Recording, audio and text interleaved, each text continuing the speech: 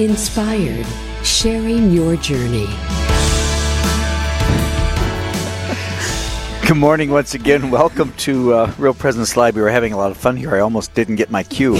We are kind of naughty behind the scenes. Yes, we are. We have to admit that. Dance to the music, and we have a good time. We do. It's great fun to do this. So we are in the inspired portion of our show, and we are joined for this portion by Sarah Knapik. And I said that right this time, didn't I? Yes, you did, Father. Good to have you with us, Sarah. Thank you, Father. So can you begin by telling a little bit about yourself, about your life growing up, how you got to be where you are now? Yes, I would love to. So I grew up around Killdeer, North Dakota, on a farm with a really big family, and I was blessed to grow up in a big old Catholic family where, my parents did a really great job of bringing us up with the faith at the center of our lives. They were a great witness to us, and I'm very grateful for it now. Also, I want to give a shout out to my mom because I know she's probably listening. Hi, Mom. Hi, Mom.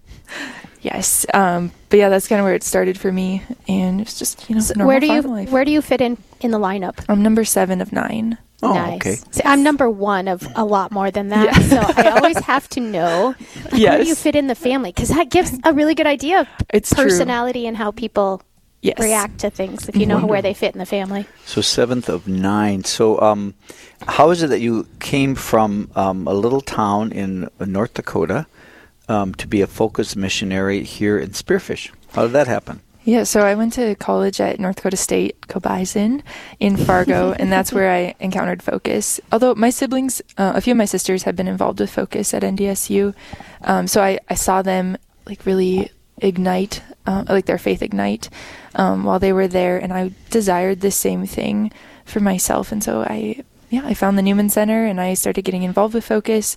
And as I grew my faith in college, and started to really take ownership of that, and I began evangelizing my classmates and my friends, I knew that the next step for me was going to be living as a full-time missionary somewhere, somehow.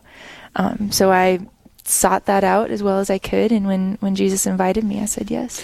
So this is interesting. Jesus calls us. We really believe that in our Catholic faith, that that this isn't all by chance, that there's a real invitation.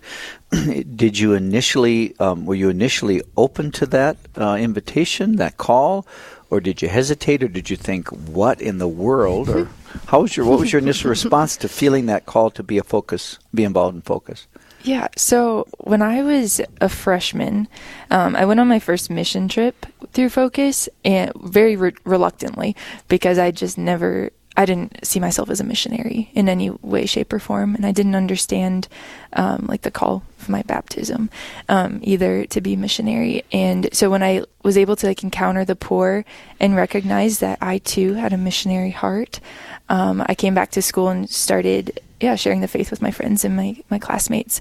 And so it was very natural for me, even while I was a student, to share my faith and evangelize in that way.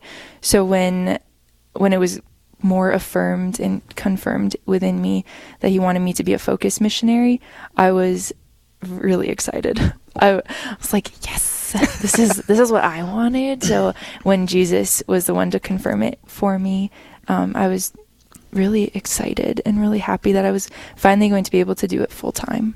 Okay. I wish that all of our listeners could see the joy and the grace radiating off of her smile right now. It's so wonderful. Beautiful. It is. It's good. It's good to visit with you. It's as the segment says, it's very inspirational. So, talk about being a Focus missionary now. I mean, there's always that initial enthusiasm. It's like, yes.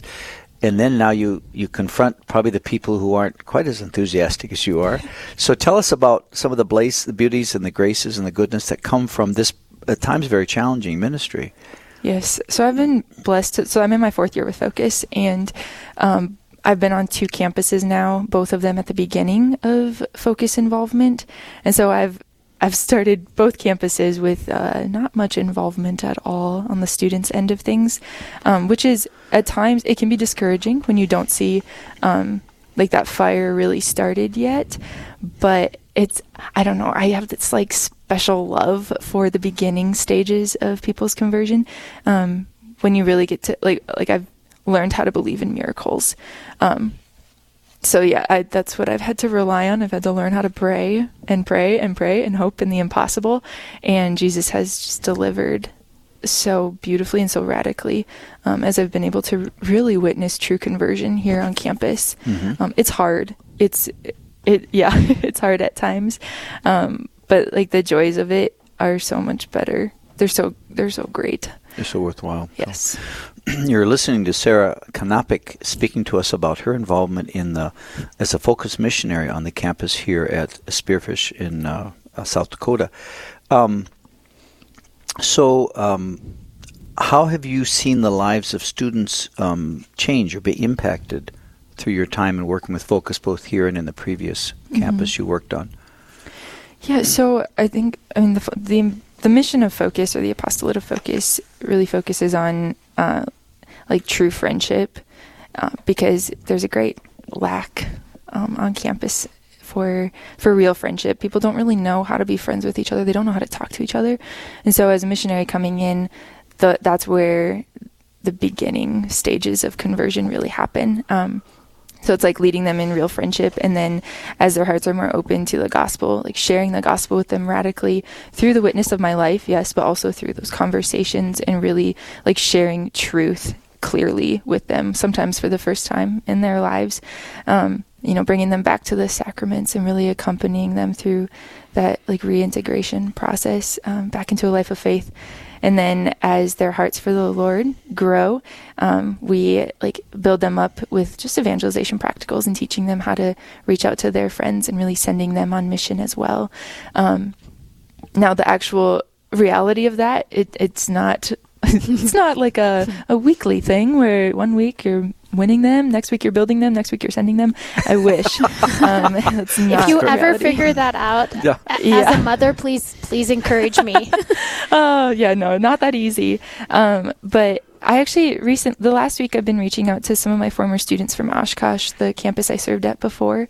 And now that those students have graduated at this point, and the way they're living mission in their parishes is really beautiful. Like they have daily prayer lives. They're living, they're working in the secular world, but they have really received that call from the Lord, and they've responded generously with their lives.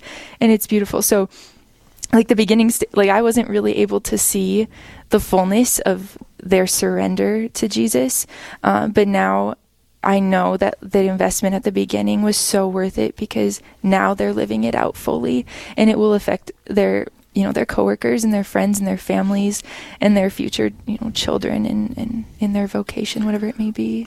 That's really wonderful to hear. And it's that sense of this is bigger than us, bigger than my little. So we got 1 minute left. What would you share to anybody who's listening about your work or your missionary or their lives? I mean, what's your nugget of truth you want to let them leave with? Yeah, I was praying about this morning. And the one thing I kept coming back to was don't waste your life.